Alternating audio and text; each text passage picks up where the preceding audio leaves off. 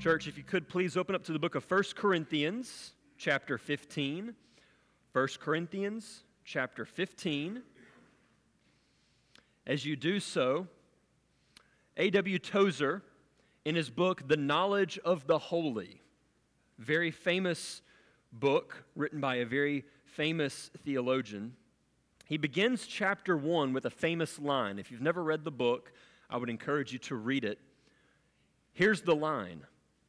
What comes into our minds when we think about God is the most important thing about us.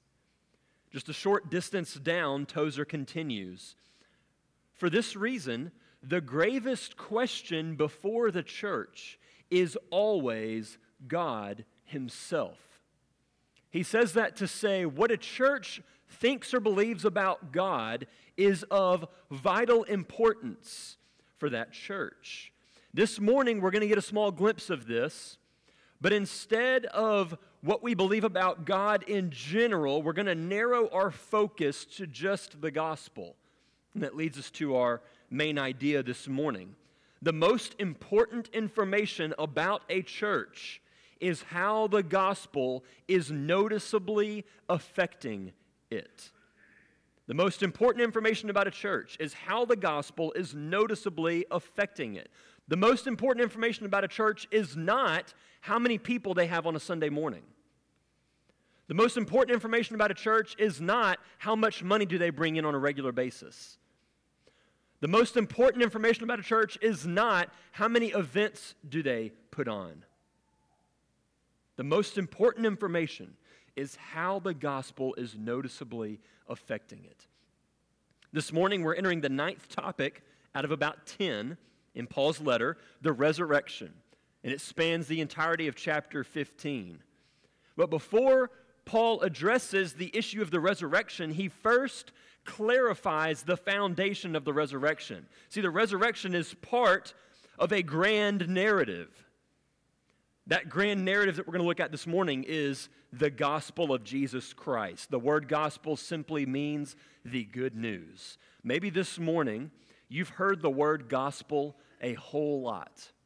You've heard things about the gospel, the good news. But you maybe have never heard clearly, what is the gospel? What does it matter? What does it do? That's what we're going to see this morning. Hopefully you're in 1 Corinthians chapter 15. I'm going to invite everyone to stand together for the reading of God's holy word. We are about to engage in something right now that is otherworldly. Faith comes by hearing, and hearing by the word of Christ, and we are about to read His word right now. Starting in verse 1.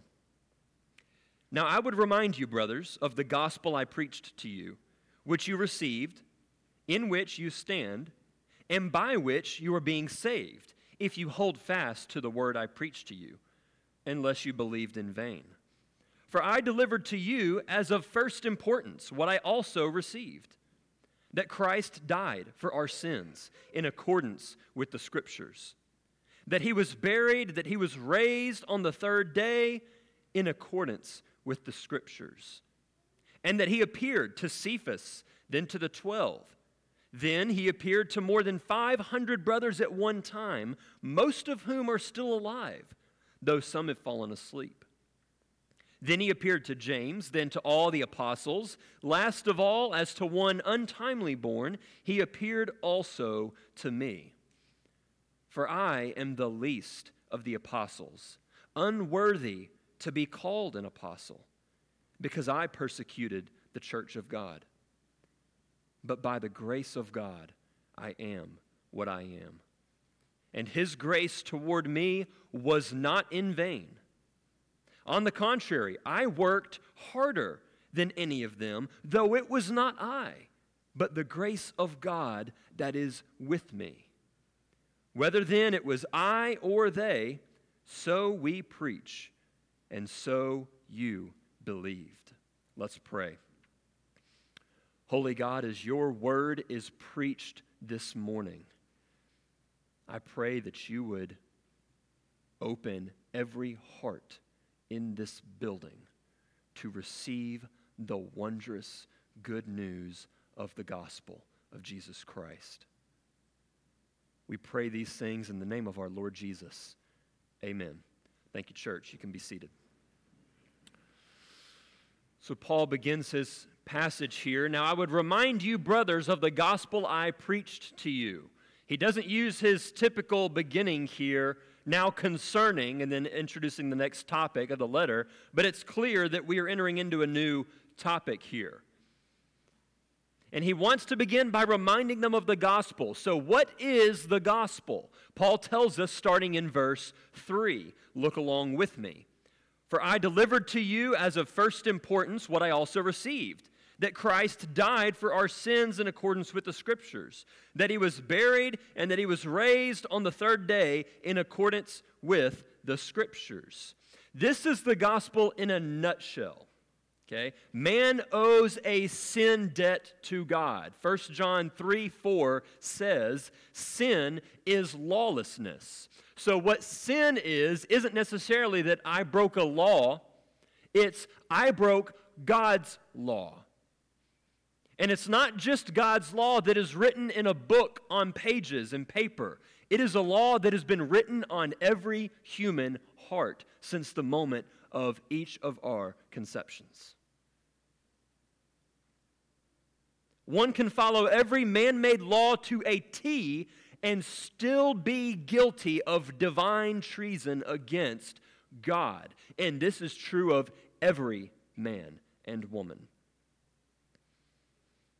Since all of us sin, we all owe a sin debt to God, and that debt is death. Romans 6:23 says the wages of sin is death. Because you have committed divine treason against God, you deserve to die.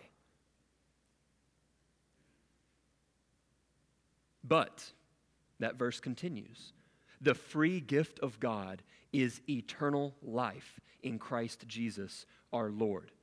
How is it that Jesus gives us life when we owe death for our sin? Well, Paul tells us in our passage this morning in verse 3. Christ died for our sins. Jesus did not deserve to die. We do. Unless you think you don't deserve to die, let me try to make the point even clearer. You don't need the Bible to rebel against God. You do it daily. And even though you know you do it daily and you know what the penalty is, I guarantee you this, you'll do it again today. You'll do it again tomorrow. You'll do it again every day of your life as long as you live. Just like me. We all deserve to die. Christ did not. He was the perfect man, the God-man, the one and only. He was sinless, yet he still died for sin. That's not fair, we should think. Instead, what we think is, well, good. I mean, I'm glad that God did that. I deserve a chance to go to heaven. He died for our sin. One songwriter put it like this: it is a scandal, the scandal of grace. He died in the place of guilty sinners so that all who repent and trust in Jesus by faith and repentance will be saved and forgiven. It is a wonderful news. But that's not all Jesus did. Keep looking here. He was also buried. He was raised on the third day. And then he appeared to a whole bunch of people. He mentions at one point in here, more than 500 in verse 6 at one time. And at the time of the writing of this letter, most of them were still alive. So the Corinthians or anybody could go to those people and say, tell me, what was it like to see the risen Jesus? This is a historical event that is grounded in reality. Jesus was raised and appeared. All of these elements are important. How important? Look back in verse 3. I delivered to you as of first importance. It is of utmost importance. There is nothing that is ever going to come close to being as important as what I just shared. Ever. Now remember that Paul is giving this in the context of the church. We've gone through almost the entire letter of 1 Corinthians. What's it about? Largely the church and the gospel. That's largely what it's about. So this is especially of first importance in God's church. Now the only reason that it matters to us what the gospel is because of what the gospel does for us. This morning, I'm going to refer to this as the evidential effects of the gospel. Evidential effects of the gospel. What that means is that the gospel has an effect on us and that it can be seen. There is evidence of what Jesus has done to us. The most obvious example of this is all these resurrection appearances here. Peter, the 12, the crowd of 500, James, all the apostles, then to Paul. That's evidence of the gospel. And that is certainly an effect of the gospel, but this evidence and effect is external. Now, it's important, don't get me wrong. Paul is about to use this to make a much larger point, but believe it or not, we have already passed over the most important effects of the gospel before we even get to verse 3. We've passed it up. Look at verses 1 and 2.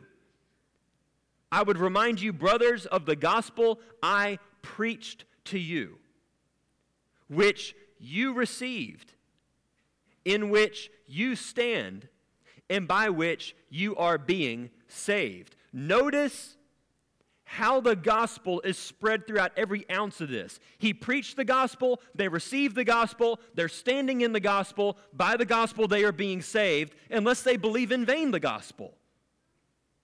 The first evidential effect, I'm going to give you 5 this morning. The first evidential effect of the gospel is faith. Paul preached it, and the Corinthians received it. That is, they accepted it as true and worthy of staking their lives upon. They decided to live in full agreement with it. The Bible has no category of someone who verbally accepts but then physically rejects the gospel. That is to say, I believe in Jesus, but then live as though they don't know who Jesus is. So this faith is more than a verbal affirmation, but a staking of your life upon a reality.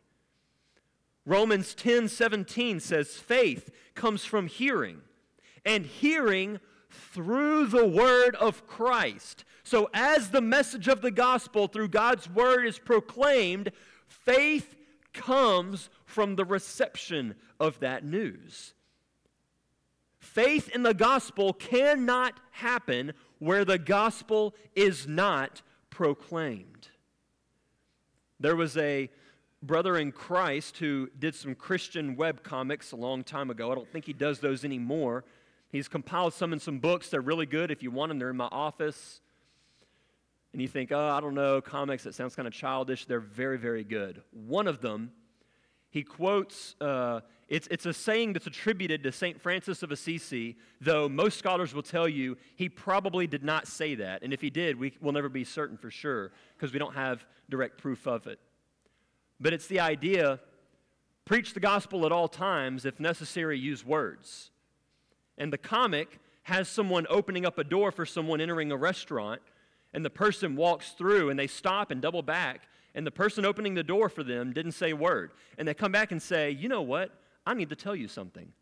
Based on your action here, I see now that I am hopelessly lost in my sin, and that I must turn to faith in Christ to be saved. Will you tell me now how to be saved? The joke's pretty obvious. That person will never do that.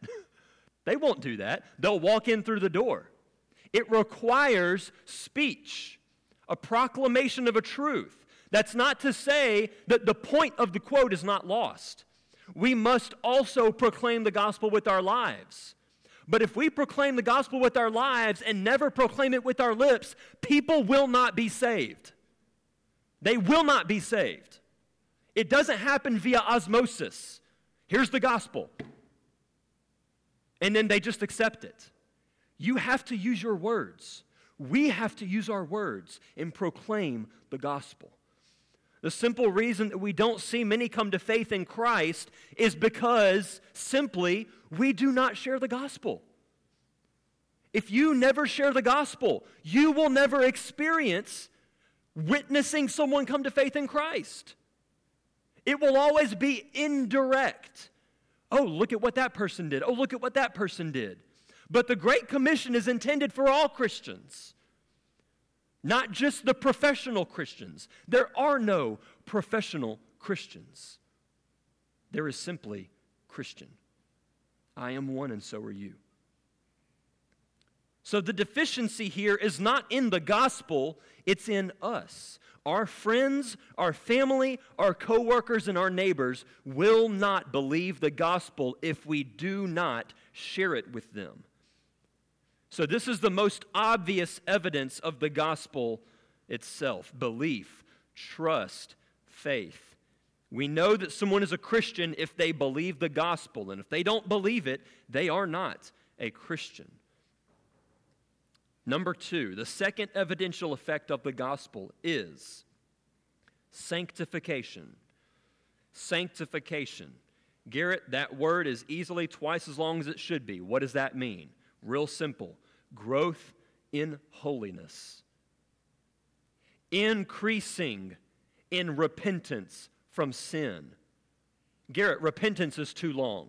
Turning. You are turning from sin more and more. Notice Paul says that the gospel is what's doing the saving. He says, by which, in verse 1, by which you received, in which you stand, in verse 2, and by which you are being saved. Now notice Paul says the gospel is doing the saving in the present tense. Bear with me for a moment. In the Greek, they don't do past, present, future quite like we do. In English, our tenses have to do with chronology. 10 days ago, I ran. Maybe right this moment, I am running. Present tense. Future tense. Maybe tomorrow I will run. Maybe tomorrow I won't. The Greek tenses, instead of having to deal with chronology, they deal more with the state of being. So their version of past tense, it's to say something has been done and it's already finished. It's complete. It's whole. Nothing else needs to happen to this. It's finished. And their version of the present tense describes something that is unfinished, but it's still happening. You see how it's similar, but it's different.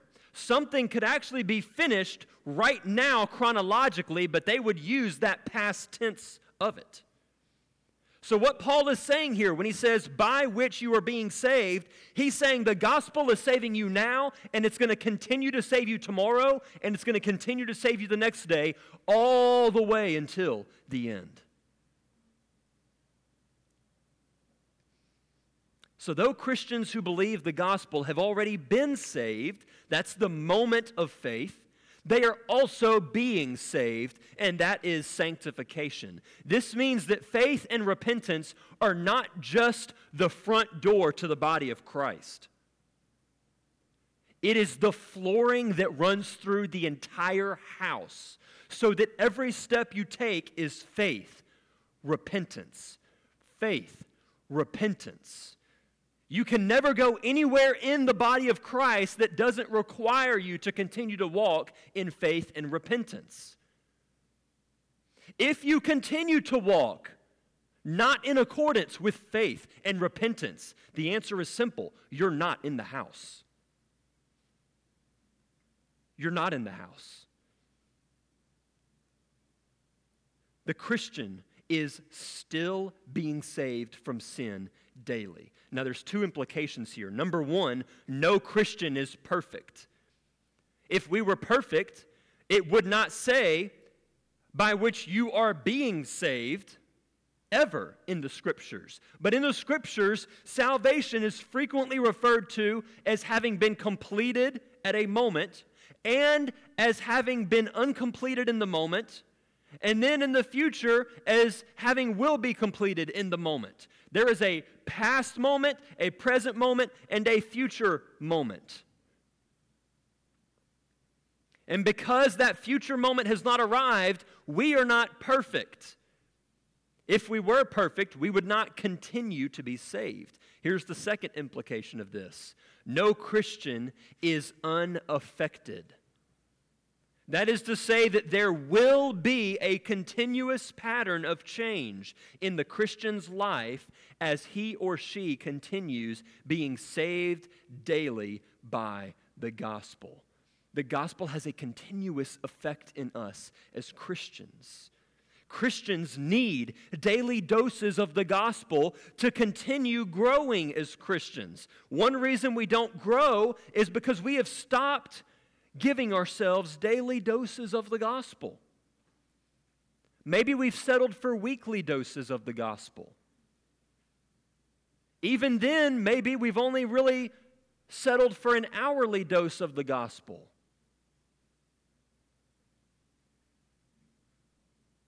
A Christian or a church that professes to believe the gospel will show the evidence of being changed by the gospel. Now, there's a really important word here in verse 2, by which you are being saved if you hold fast to the word I preached to you, unless you believed in vain.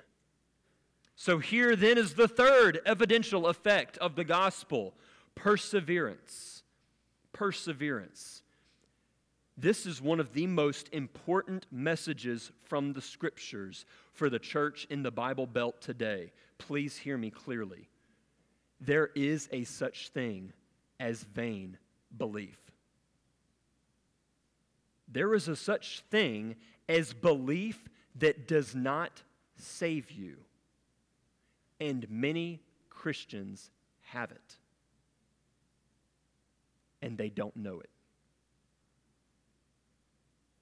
And they call themselves Christians, and we call them Christians, because we do not know and they do not know that they are not really Christians.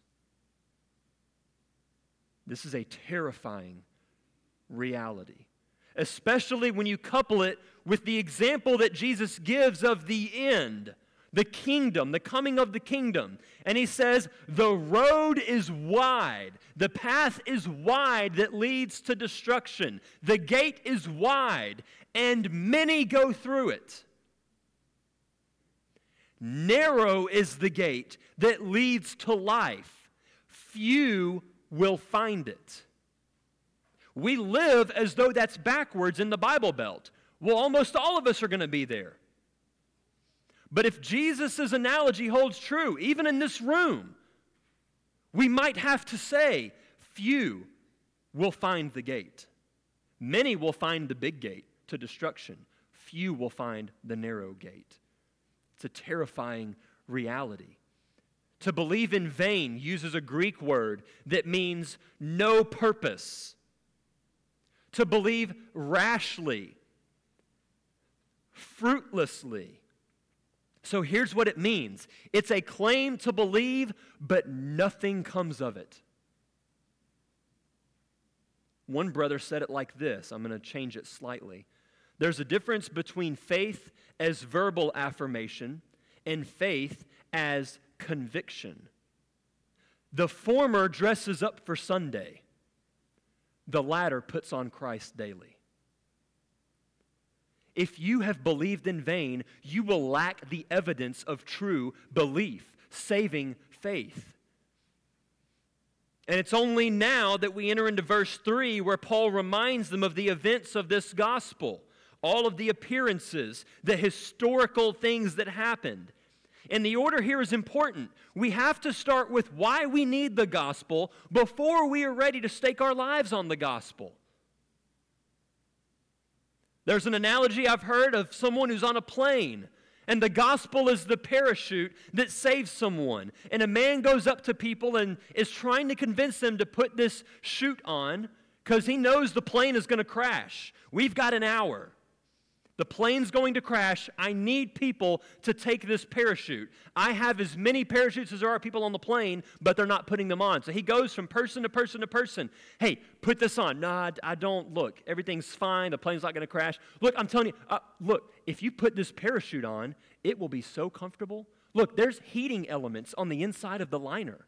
In fact, they say if you put the parachute on, it will actually stimulate your muscles and you'll receive relief in your back and your headaches will all go away. And you know, people start taking the parachute. Oh, it does that? Yeah, I'll put it on. They put the parachute on and they start riding in the plane, and you know what they notice? The parachute's really uncomfortable. There's kind of this thing on the back, and my headaches are still here. 30 minutes down the way, they're like, oh, this is just, and they take the parachute off. Yet this is how many of us picture sharing the gospel. We expect people to cling to the parachute because they need life. But they don't want life. They want comfort. And the gospel is not comfortable, so they take it off. When in reality, if the man had gone through and said, listen to me, I can prove to you there is a day that this plane will crash, and it is today, and it is in 59 minutes. Listen. And they explain, and that person accepts it, and they believe it. They won't always believe it, but then some will. And they'll take that parachute and put it on, and now this uncomfortable thing in the back doesn't matter because this parachute's going to save my life. I will cling to this parachute. We have to start with why we need the gospel before we are ready to stake our lives upon it.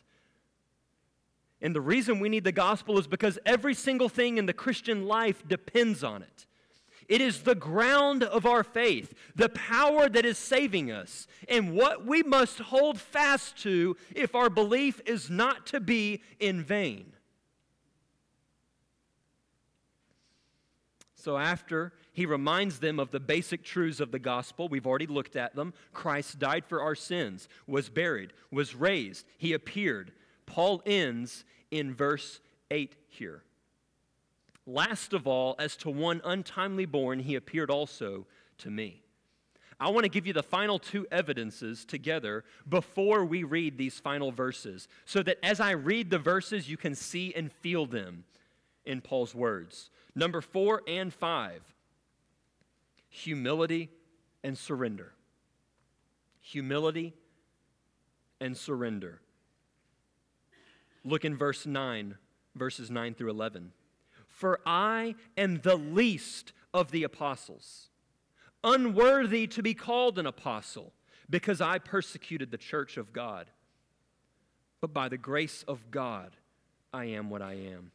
And his grace toward me was not in vain.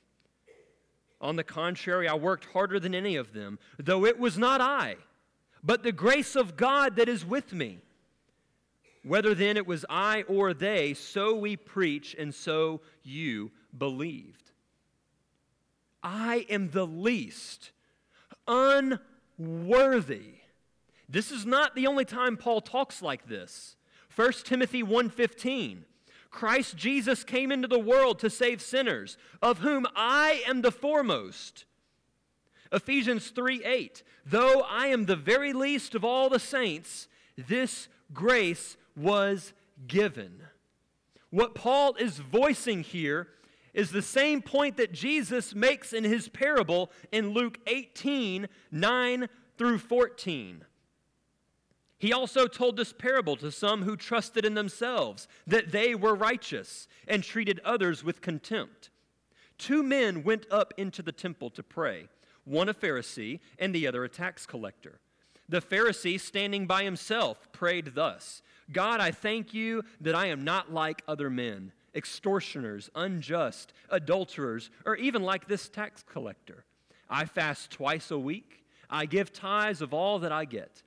But the tax collector, standing far off, would not even lift up his eyes to heaven, but beat his breast, saying, God, be merciful to me, a sinner.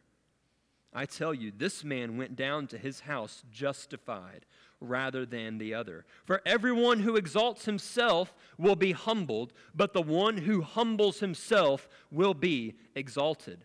The problem here is obvious. The Pharisee was filled with pride, while the sinner was filled with humility and embarrassment. He was embarrassed for his sin. He couldn't even look up to God out of embarrassment and humility. He was humiliated. Now, what's not obvious in this parable is which of these two men we are. It's in our human nature to always think of ourselves as the good guy. Most of us don't think of ourselves as the bad guy. If there's disagreement, okay, well, there's the enemy, then there's me. That's how it works. That's how our nature ticks. Most of us would hear this parable and think, whew, yeah, that Pharisee is a jerk. I'm glad I'm not like him. But let's probe a little deeper here. How is it that we know the Pharisee was filled with pride? How is it for you to know that you're filled with pride? Almost every time we have a moment of pride, we do not recognize it. We need someone else from the outside to tell us. I see that truth in my life as I witness other lives, and it's so easy to see pride in others. And it's not until others point it out in me that I see, okay, I do the same thing. Why do I do that? Let's look at the prayer of the Pharisee. His prayer exposed what lies within his heart. Prayer has a way of doing that, revealing to us what it is that really lies in here. I wonder when you pray, what is it that you pray about? What is it that really lies in your heart? If I were to modernize the Pharisee's prayer, here's what it would be. God, I'm glad I'm not as bad as everyone else. There are some bad people in this world, and I'm not perfect, but I'm glad I'm a pretty good person. His prayer focused on the bad in others and the good in himself. However, the tax collector's prayer revealed a different heart. He didn't dwell on the state of others, and he didn't bring up any good that he had done. He could have done both of those, because other people do bad, and he surely did something good. But he didn't do that. Instead, he owned his sin and begged for mercy. Paul says, by the grace of God, I am what I am. This is the glorious good news of the gospel. The grace of God in the face of Jesus Christ. So the one who receives and truly believes the gospel must be humble, and the one who has already received and believed must continue in humility. But that's not it. Paul gives another statement that seems to cut against the grain of humility here in verse 10. He says, by the grace of God I am what I am. There's the humility. And then we see here, his grace toward me was not in vain. On the contrary, I worked harder than any of them. You might be thinking, well, that doesn't sound very much like humility, but I want you to take this phrase and look at either side of it, right before and right after. Right before, by the grace of God I am what I am. His grace toward me was not in vain. And then afterward, I worked harder than any of them, though it was not I, but the grace of God that is with me. So every step of the way, Paul gives all the credit for anything praiseworthy in himself to the grace of God. Paul, your understanding of the gospel is so clear. By the grace of God. Paul, you're so effective as a missionary. By the grace of God.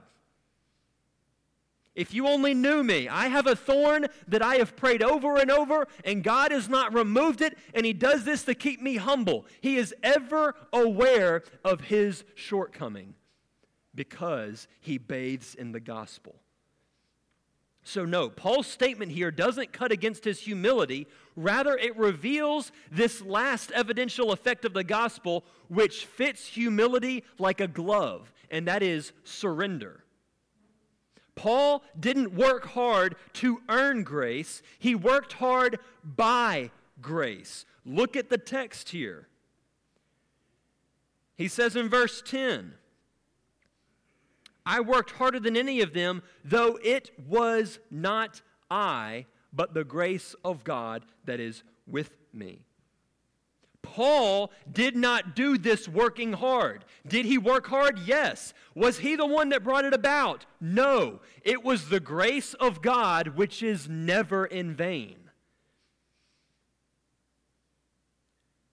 What then was Paul's part in this whole thing? What did he do? Surrendering to God through the gospel. He surrendered, then the grace of God took over and used him. And what did that look like? Working harder than any. But it was not Paul, and that's the humility. Here is the prayer of surrender. Lord, I cannot do it, but you can do it. So here I am, do it through me. That's the prayer that we pray at the moment of salvation. Lord, I cannot save myself. I can't be good enough. I need you to do it. I surrender to you. And that's what we do every day after as a Christian. God, I can't be patient enough. But you can do it. So here I am. You do it through me. This could be part of what it looks like for you to bathe in the gospel daily. Remind yourself of the gospel as you read God's word, and then pray those gospel truths over yourself in humility and total surrender to Jesus. When we come to faith, we proclaim the gospel. I can do nothing. Jesus has done everything for me. And so we proclaim the gospel every day of our lives after we are saved. I can do nothing. Jesus does everything through me. This is what Paul and the apostles believed. This is what they preached. This is what the Corinthians received. This is what they stood in. This is what they were being saved by. This is what they held fast to, the gospel. It is the lifeblood of the church. Let me end with a final warning from what Paul said in verse 11.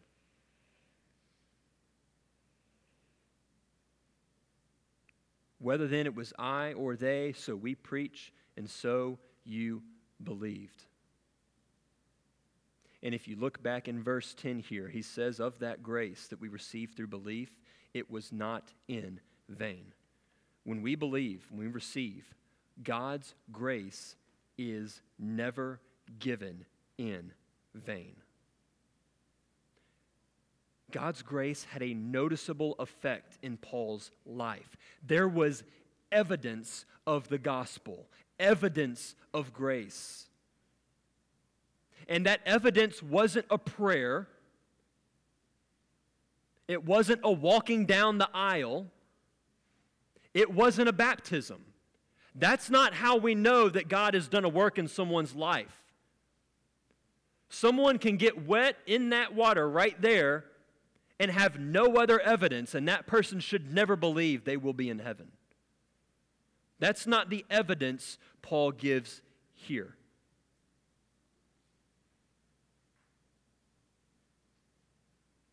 God's grace had a noticeable effect. And the effect was an increasing conformity to the image of Christ. God's grace is never in vain, but for some, your belief might be in vain. It's not that God's grace was in vain, it's that your belief might be in vain. You are not being saved from your sin, you walk in it regularly. You maybe have said, well, I will die for Jesus, but you never live for Jesus. In fact, by the way you live, proclaiming Christ, but denying him with your actions, what you're saying is, I follow Jesus. Let me show you what Jesus is like. Jesus is a gossip. Jesus is an adulterer. Jesus is a liar. And you think God is going to let you blaspheme his name? God cares about his name. His grace is never given in vain. But our belief might be in vain. And that is a terrifying thought. Maybe it's that you don't stand or walk in the humiliating reality of the gospel because you've actually got your life pretty put together. You actually don't need God to walk in the gospel daily. In fact, you've managed to do that for a long time without Him. Your belief might be in vain. Maybe it's that you haven't surrendered to God because you are all too aware that you don't deserve God's grace. Your problem instead is that you underestimate just how gracious God is. I've done terrible things. He could never save someone like me. He saved Paul, the chief of sinners.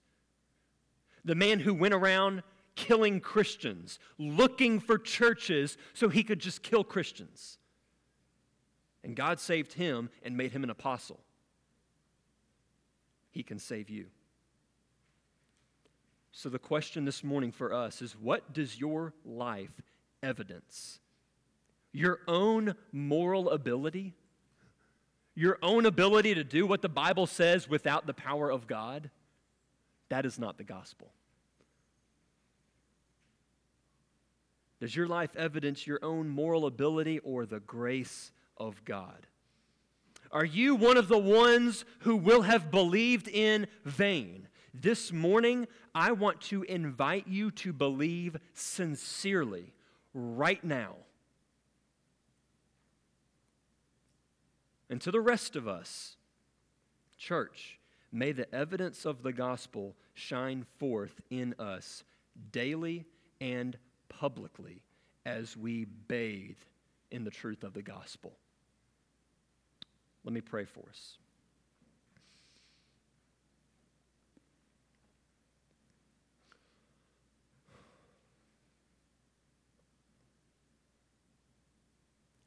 Lord God, as we recite the gospel truth this morning,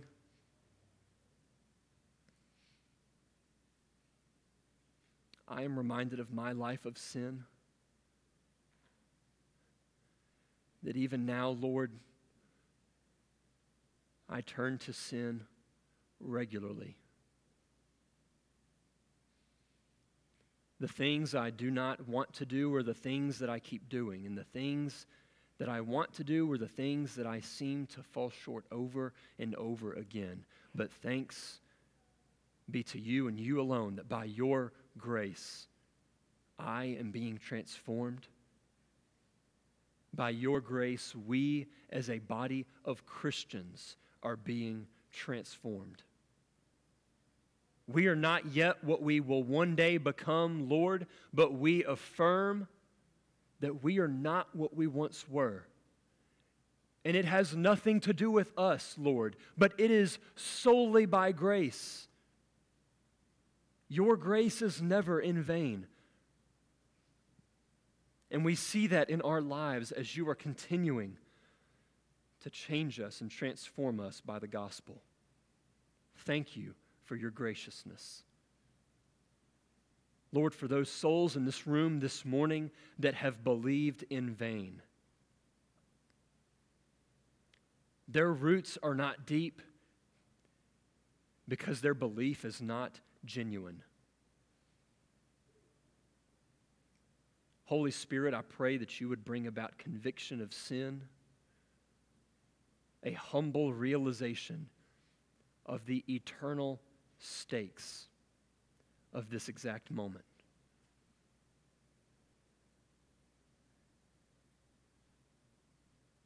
I pray that you would cause us all to believe either for the first time or to believe more sincerely, more truly, the gospel as we are being saved by it daily.